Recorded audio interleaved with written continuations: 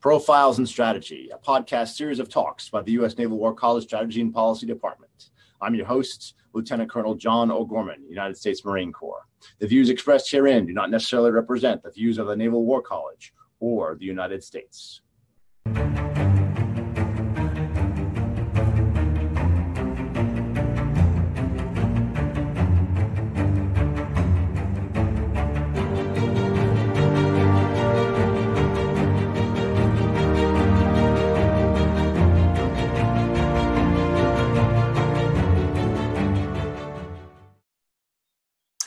All right. Hello and welcome, everyone, to Profiles and Strategy. This is episode number 34.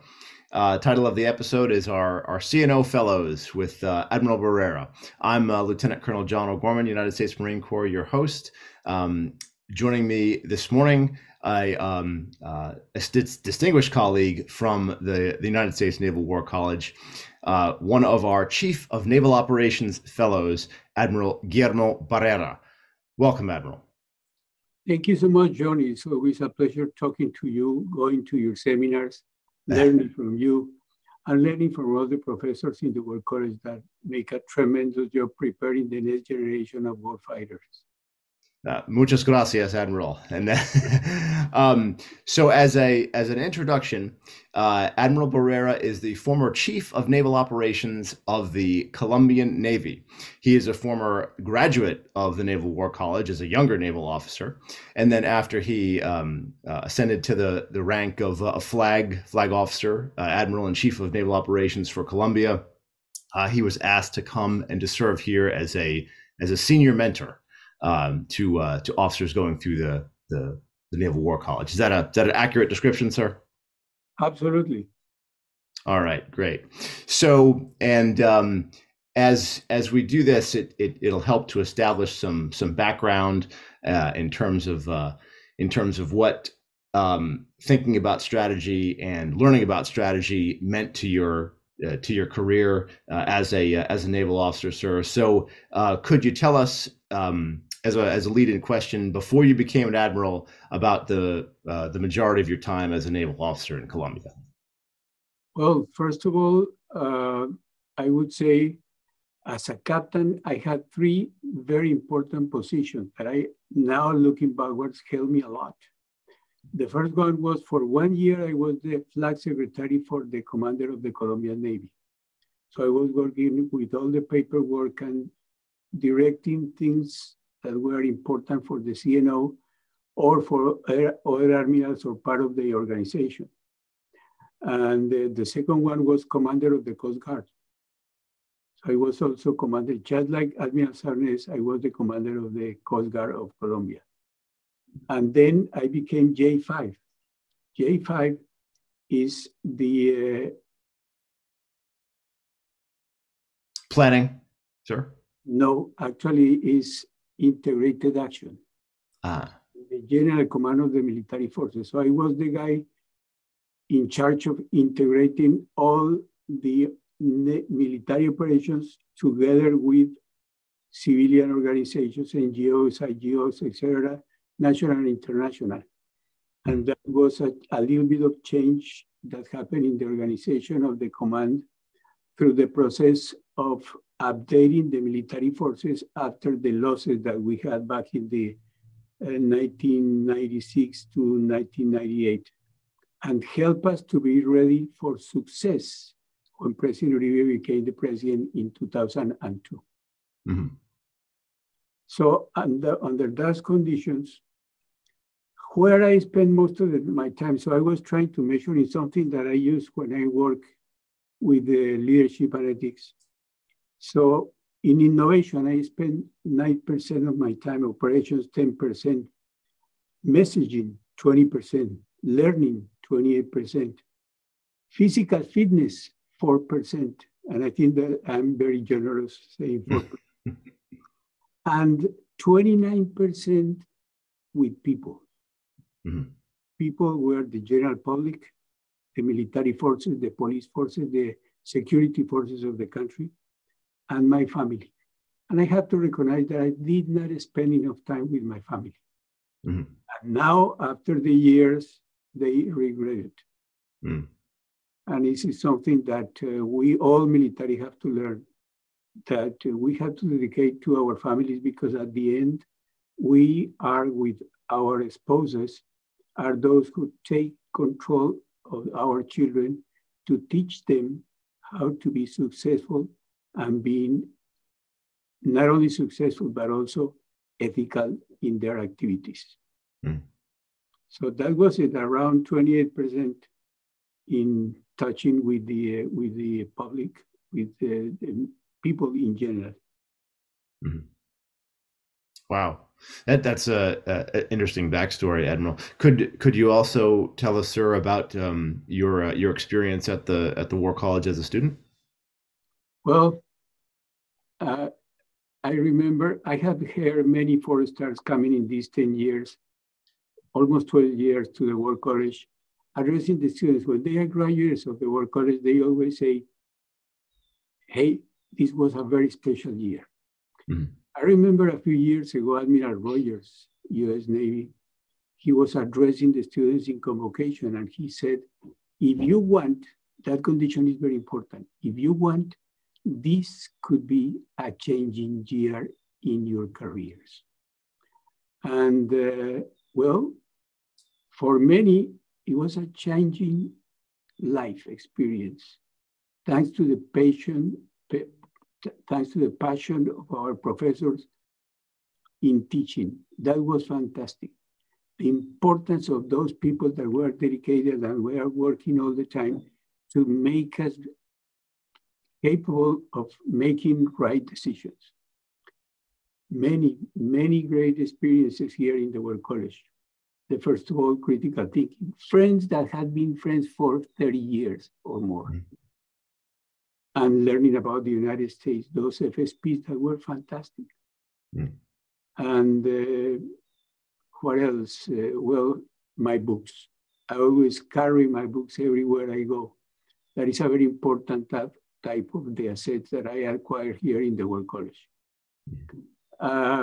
Probably one anecdote for each one of the main areas of teaching.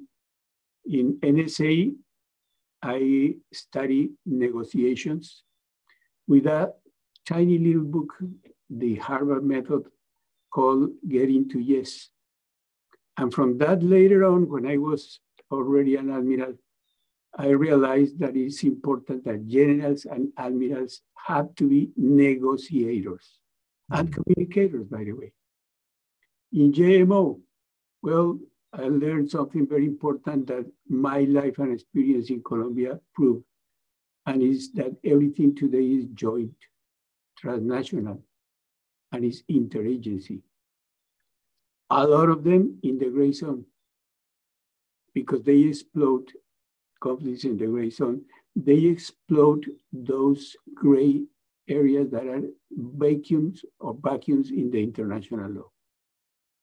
And for SMP, now I have to answer the question on the Sicilian expedition. I was my first paper. And coming back to the War College probably 5 years ago, I changed my answer to that question. Because I started asking a different question that I had never asked before. What is the contribution to the end state? Because if there is no contribution to the end state, you could be wasting resources and wasting even precious lives. So that has to be always a consideration. And for that reason, I changed my answer. But this is a continuous education. So it's something that I started 30 years ago when I was a student here. By the way, we will celebrate 30 years of graduation, the class of 93, this coming summer. That was amazing. So, but this is a continuous education. It started 30 years ago, and when I came back to the War College, well, I improved it during the time that I was in active duty, and afterwards here in the War College, because in the War College we start by asking questions. That is quite important. And one important thing is I learned the need to have close to me the masters and the critical thinkers from all areas. I don't know if that answers your question. Oh, absolutely, Admiral. Thank you. So that study of strategy I'm assuming served you well. And for our listeners and students that might not know, when you went back to your country and eventually became the chief of naval operations, this was during the time when Colombia was facing the insurgency from the FARC rebels. So could you tell us a little bit about your time as the chief of naval operations for Colombia, Admiral? Yeah, thank you. At that time, we were shifting.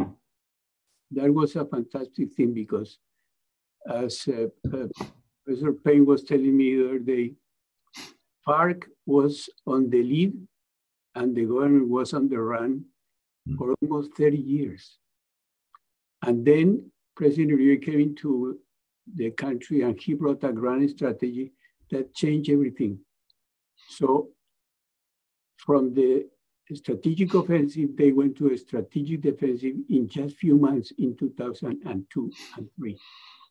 That was a fantastic thing that is an experience that I try to give to the students in the lectures that I give to SMP and SNW, but also in GMO. When I had the chance a few years ago, probably I will start again giving my lecture about operations for the Colombian case. So being the commander of the Colombian Navy was a tremendous honor and responsibility. Great achievement during those years, but also I saw many, many shipmates lost their lives in combat. In 2006, as I was already mentioning, the FARC was already in the strategic defensive when I became the CNO. At the end of my 4 years in 2010, the country was a different country. It was more peaceful, but still have a long way to go because this is a protracted conflict. So we had to learn to work with that there was not going to be a quick, decisive victory, never. So I learned to live with my people, to live with the people of the country, their success, their challenges, and their sufferings. I remember one operation that was the first rescue joint operation that happened in Colombia and very successful. The commander was the commander of the Caribbean Force, Rear Admiral at that time, that later on became the CNO too. And that was the first rescue operation of successful operation of critical, very important hostages that FARC had in special conditions. That was Fernando, a former minister of 2 presidents. He was minister of 2 presidents, and he was kidnapped by FARC at the beginning of the 2000s. In an operation in 2006, in December 2006, he ran away from FARC, and 5 days later, he got in touch with a Marine platoon, and he became the first person who ran away from FARC and be successful in being rescued. Fernando Araujo, former minister. That was a great operation. That was the first one successful, and it was joint. But many times, I was touching the sadness of the people that were lost their loved ones. And I was wondering myself, could I have done better to protect their lives? That was always there. Many of the things that were very important in those years, providing guidance. And it's something that we have to learn, commanders, that we have to be continuously giving guidance to our subordinates and cooperators at the horizontal level. And of course, advising at the higher levels and communicating. That was a very important factor, communicating. In 2007, I started writing a monthly letter that later were published in a book, the letters of the commander. Mentoring, coaching, those are very important factors. And of course, learning to use the white space to ponder in solitude all information available, to prepare advice, and to make decisions and to follow them. So it's also a time of learning experiences. Oh, thank you for sharing, Admiral. You've mentioned a lot of the terms that we talk about, especially in the strategy and policy course here, as well as joint maritime operations and national security affairs. But you've mentioned the Maoist, how the FARC used a Maoist approach in terms of the strategic defensive, the strategic stalemate, and strategic offensive. And you also mentioned how President Uribe, the counterinsurgency strategy in terms of positive leadership and trying to take away the legitimate grievances.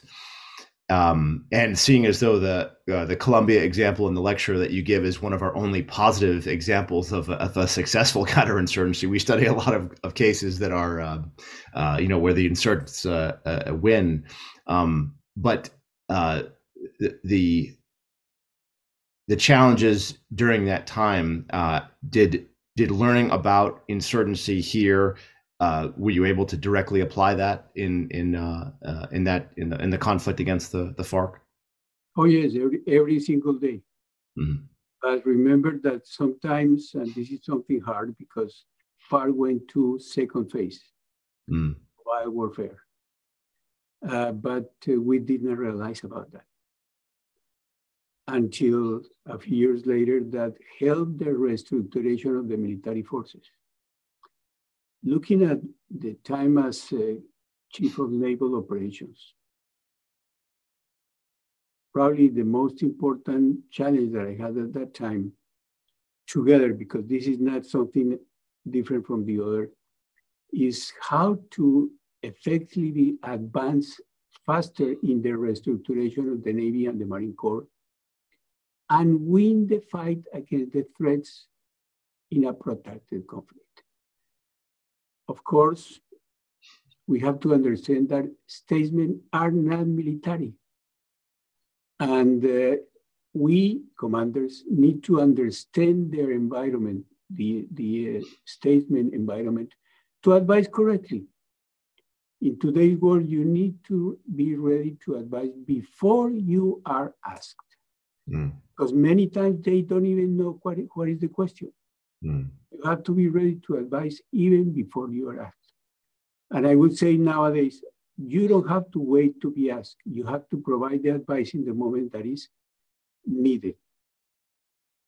And of course, it is very important for flags to know the statement's operational environment or the statement's environment to give wise advice. So communicate internally, nationally, internationally. That needs a lot of learning. It's not easy.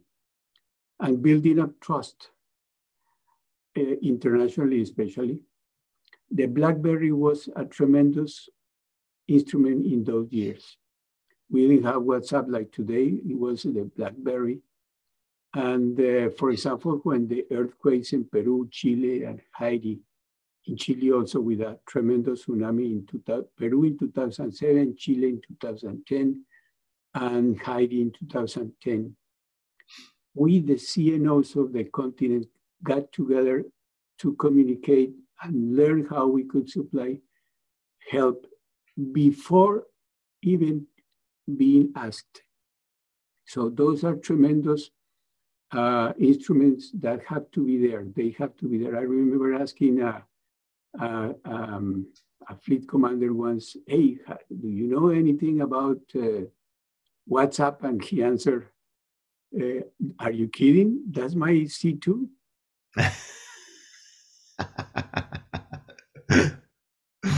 Wow. Well, that's it's amazing how far we've come with technology. Absolutely. So if the it sounds like Admiral that you had a very good relationship with President Uribe. I don't know if you ever faced a challenging situation with a civilian political leader that wasn't as that the relationship wasn't as strong. Is there any advice that you'd have for our officers in terms of when they do have a challenging relationship in terms of civilian leadership, in terms of listening and that type of thing? Oh, I think that when relationships are not easy, there is the moment to find the correct time and talk to the person in closed doors with confidence, in which you open all your mind with rectitude of intention, without different things that try to cooperate and work together. And my experience is that every time that something like that happened, that conversation solved the problem forever. Wow. Did so in can you talk about your experience now as a retired chief of naval operations and working here in terms of how it is being back at the Naval War College and this experience?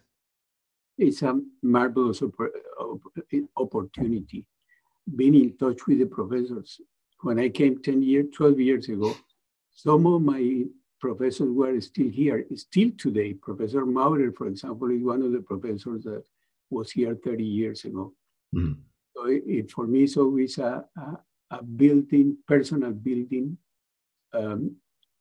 being in contact with the professors of the U.S. Naval War College, because they are always picking your mind better, find alternatives, be ingenious. And that is what I feel continuously every time that I go to the seminars and work supporting their labor, which is very important. The conditions nowadays to be a distinguished international professor and distinguished international fellow, which is the title, is first of all being graduate of the NCC or NSC classes, what I call the preparation. And then have been the heads of our navies, which I will call the experience. So preparation and experience should generate knowledge that could be used for the students, as you mentioned, as senior mentors. We work in that direction continuously, because it's a fantastic opportunity to be in touch with the students. Being at the Naval War College helped us, the international fellows, to continue thinking critically in the past, the present, and the future. Distinguished international fellows support all the missions of the college. We have been supporting all deans and all programs. My last engagement with JMO, for example, was last fall in a seminar about small wars, discussing about COIN and irregular warfare, more in the context of the new JP 3.0 operations published in June 2022, which is a lot of the aspects compared with the previous 5 years edition. I personally supported an NSA for the international level, for the intermediate level class. And my intention now that I finished writing a document that I had to write for the CWAC, I will try to engage once again with them. Strategy and policy, I'm going to all seminars. Mao, leadership and ethics. I have been teaching 3 electives. Strategic leadership with leadership and ethics.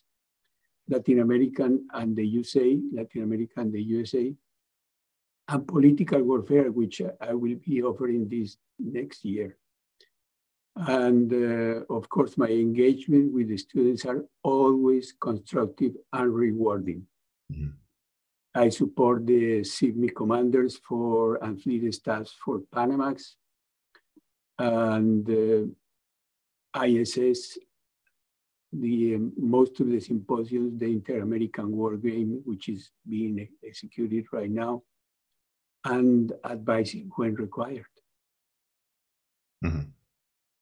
And I can definitely attest, Admiral. You know, it is nice having a retired flag officer in the classroom, one that you can ask questions to, and because you know how it is when it's your actual boss or a person you work for, everyone kind of clams up when they when there's a flag officer in the room, but one that's retired and that's in the senior mentor role, it's easier to ask a question to and to kind of pick your brain about your feelings on things or whatever. Is that why the role here at the college was established?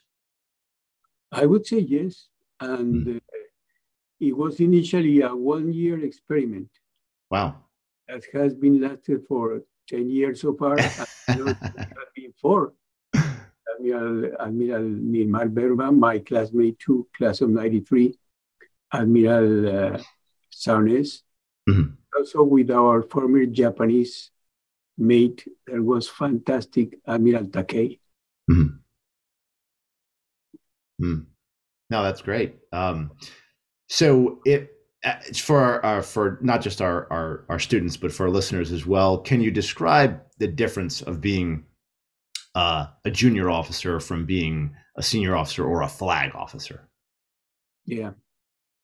Well, I see the junior officer a little bit different of how I saw the junior officer when I graduated in the War College in 1971. I mean, Naval Academy in Colombia. Today, junior officers must be experts in technical and tactical matters. But because of the environment is so complex, that junior officer must be prepared to understand the operational environment. They can see consequences and second and third order effects that his or her actions and decisions could spark. Therefore, they need to master the knowledge of their profession. They have to have an updated understanding of the environment. They have to be team builders in their tactical level. They know and support their people. They are leaders. Mm-hmm. They ponder fast when they need and make decisions and execute them real fast.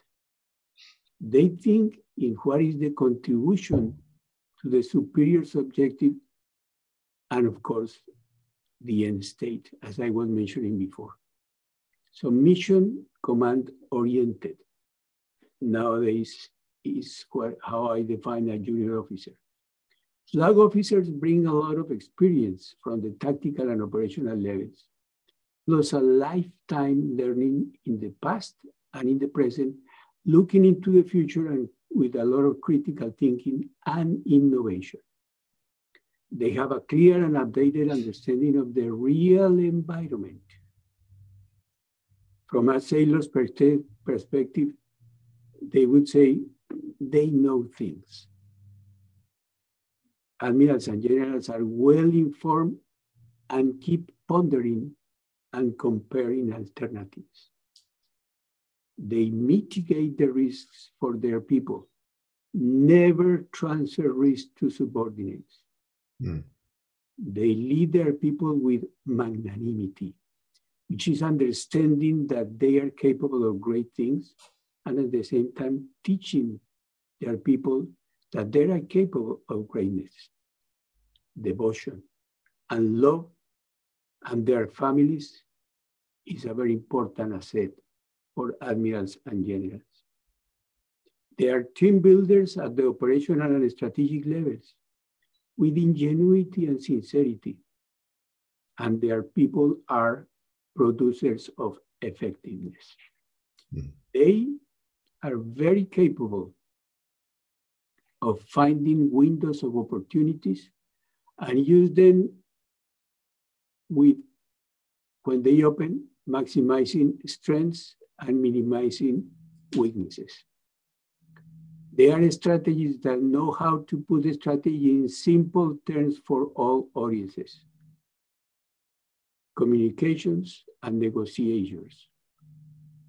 Those are two very important roles for generals and admirals, communicators and negotiators. They decide when they have to decide and do not delay decisions. They bring mavericks that think different and help to find innovative alternatives. They make sure that their people work in a healthy, friendly, and safe environment that promotes personal and team success.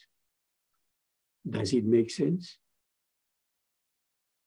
Oh, yes, sir, absolutely. Thank you, Admiral. Any specific examples you'd like to give us, Admiral, in terms of how your study of strategic theory applied during your time as just back in the Colombian Navy or as CNO? Yeah. I tell the students when I go to the seminar, probably you remember that when I went back to Colombia, all my books and notes were in boxes. Right. It took about 6 months to reach to Colombia. During those 6 months, I was missing all of them. I remember when I put a note, I remember where this quote was. That was very important for me to reread it again in order to compare with the things that I was living and how to use those interactions with the masters or the case studies to get some ideas to solve my problems. Because in your daily work, you don't need to reinvent the wheel. It was already invented. So go to the people that know, the people that have been looking at those things. It is very relevant to see how in the past a similar problem was solved. But having in mind that each case is different, therefore solutions cannot be transplanted, but they can give different perspectives. I always had my books with me after I received them. And when I go to a new position, I always brought that books the first thing to my new place. And that was very important. Even something that I regret now, I did a translation to, not a translation, I did a summary of Sun Tzu for my tactical commanders when I was commander of the Caribbean Force. Wow. And why I regretted it? Because it's not the same reading a summary that reading the original. Sometimes you lose the ideas, you lost some information. So it's better to go to the original than just having a summary. Is that just translation issues, Admiral, or was that more like no, it was content? Actually, I was using the same book that I was using here in the World College, but in Spanish. It was a fantastic translation. So what I did was make a summary of the whole book into probably 10, 12 pages. They were very happy because it was a summary, but it's not the same to read the original that just read a summary. Yeah, that's the amazing challenge of all of our international officers, that they have to translate the English into their. I certainly couldn't do the same thing if I was a student in, Colombia. My Spanish is not that great, so no, that's great. Thank you, Admiral. So we usually, in the latter parts of the podcast, talk about contemporary strategic challenges and views going forward. So, from your perspective, Admiral, the contemporary strategic challenges today, and the biggest ones that we need to kind of be thinking about. I would say that, first of all, I am not fully updated on the environment. Because once you retire, you start losing the whole picture. The reason is I don't have access to intelligence. I would say that the biggest strategic challenge today for the country is to be able to provide the constitutional essential purposes of the state to the people. Like, for example, ensure peace and coexistence, which is Article 2 of the Constitution of Colombia. This is just one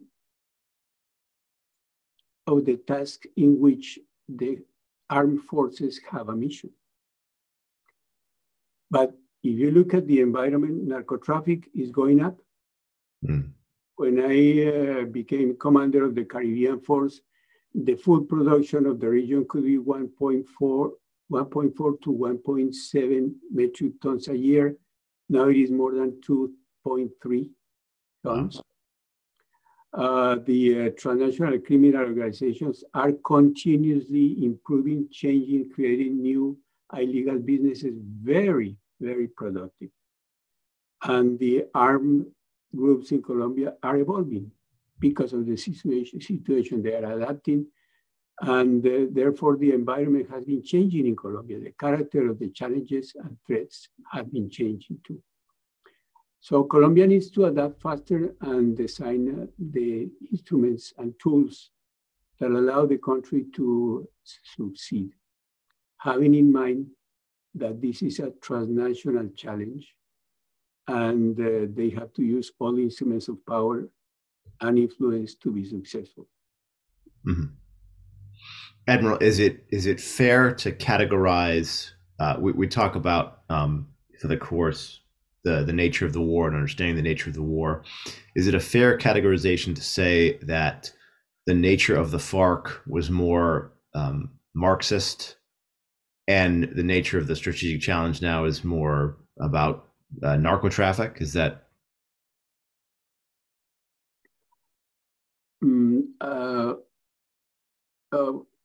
Yes and no, but the thing is we have to go a little bit in the back because we have in Colombia other insurgencies that were communist, all of them, but with different approaches. Mm. FARC, for example, they claimed that they were Marxist-Leninist, but actually in the practice they were very Maoist.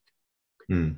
The ELN, for example, which is still in Colombia, they are very much like the Cuban direction. Mm-hmm. So, but also the other organizations. Mm-hmm. At the end of the Cold War, I think that about 6 groups reintegrated to society. Mm. President Uribe used to say that the initial social claims and grievances that FARC was claiming did not exist anymore in Colombia, and he gave his reasons. And I think he was very, I would say, accurate in his appreciation. So even when we were fighting FARC back in 2006-10, well, actually everything changes with President Uribe in 2002, and lasted until the sign of the agreement between the government and FARC in 2016. Actually, the threat was integral in the sense that narco-traffic was working together with FARC, for example, because the main supply of money for FARC was due to narco-traffic. Mm. Today, the same threats are there with different phases and with different approaches. That's what I was trying to mention a little bit. I cannot go into details because of time, but they are different. The character of the threats has been changing. Interesting. And lastly, Admiral, from your perspective, your opinions on, or just general guidance in terms of what could be done going forward with those challenges. Well, as I mentioned, I'm not updated on the environment, so I cannot use Sun Tzu's recommendation of know your enemy, know yourself, your friends too, and know the weather, and then your victory will be safe. So because of that, I cannot not even suggest what should be the solutions, but I can ask questions. And I think that in Colombia, the country was able to learn to ask the right questions to find the right solutions in 2000, before 2002, and successful until the end of the signing of the agreement with FARC. Yeah. So the first question is, I would say, a fundamental one. Is the civil-military dialogue a two-way and very busy highway, Mm. I would say this is the only way to guarantee specificity of the specificity of the strategic direction from the President and the Minister of Defense. Mm.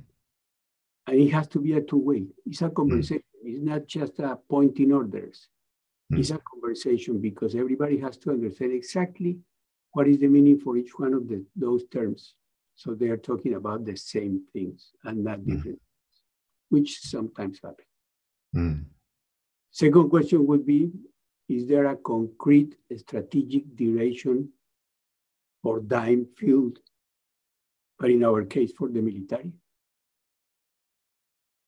Is there a comprehensive grand strategy that considers how to synchronize, coordinate, align, and prioritize activities of all instruments and power with military operations at the political and strategic level? Does it have an achievable end state? Those are very important questions. And are political and strategic objectives achievable and realistic? Do they contribute to the end state? Are the political, strategic, and operational centers of gravity correctly identified? Are there appropriate instruments to measure success?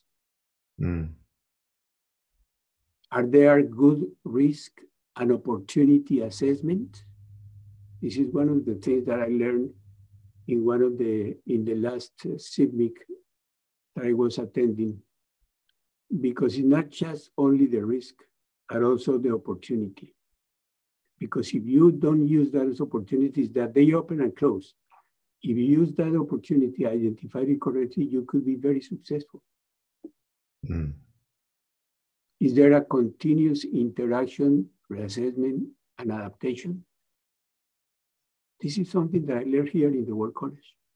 And of course, during the execution, continuously, you have to measure the tactical, the operational, and the strategic contributions to the political end state. So those are questions that I would say are quite helpful to find ways and solutions. Outstanding. Thank you, Admiral. Any wrap up or final comments, sir? Well, first of all, that being in the War College is a blessing. Being in contact with the professors is a continuous learning experience. And being in contact with the students is looking into the future, making sure that they will be successful. That is quite important and relevant. And thank you so much, John. Outstanding, Admiral. All of us really appreciate your time today with us, sir. It's always interesting and fascinating. Thank you for your service, both to your country and to this one, and your time here. And that's all we have time for today. So we will see everybody next time on Profiles and Strategy. Muchas gracias, Admiral. Muchas gracias, John.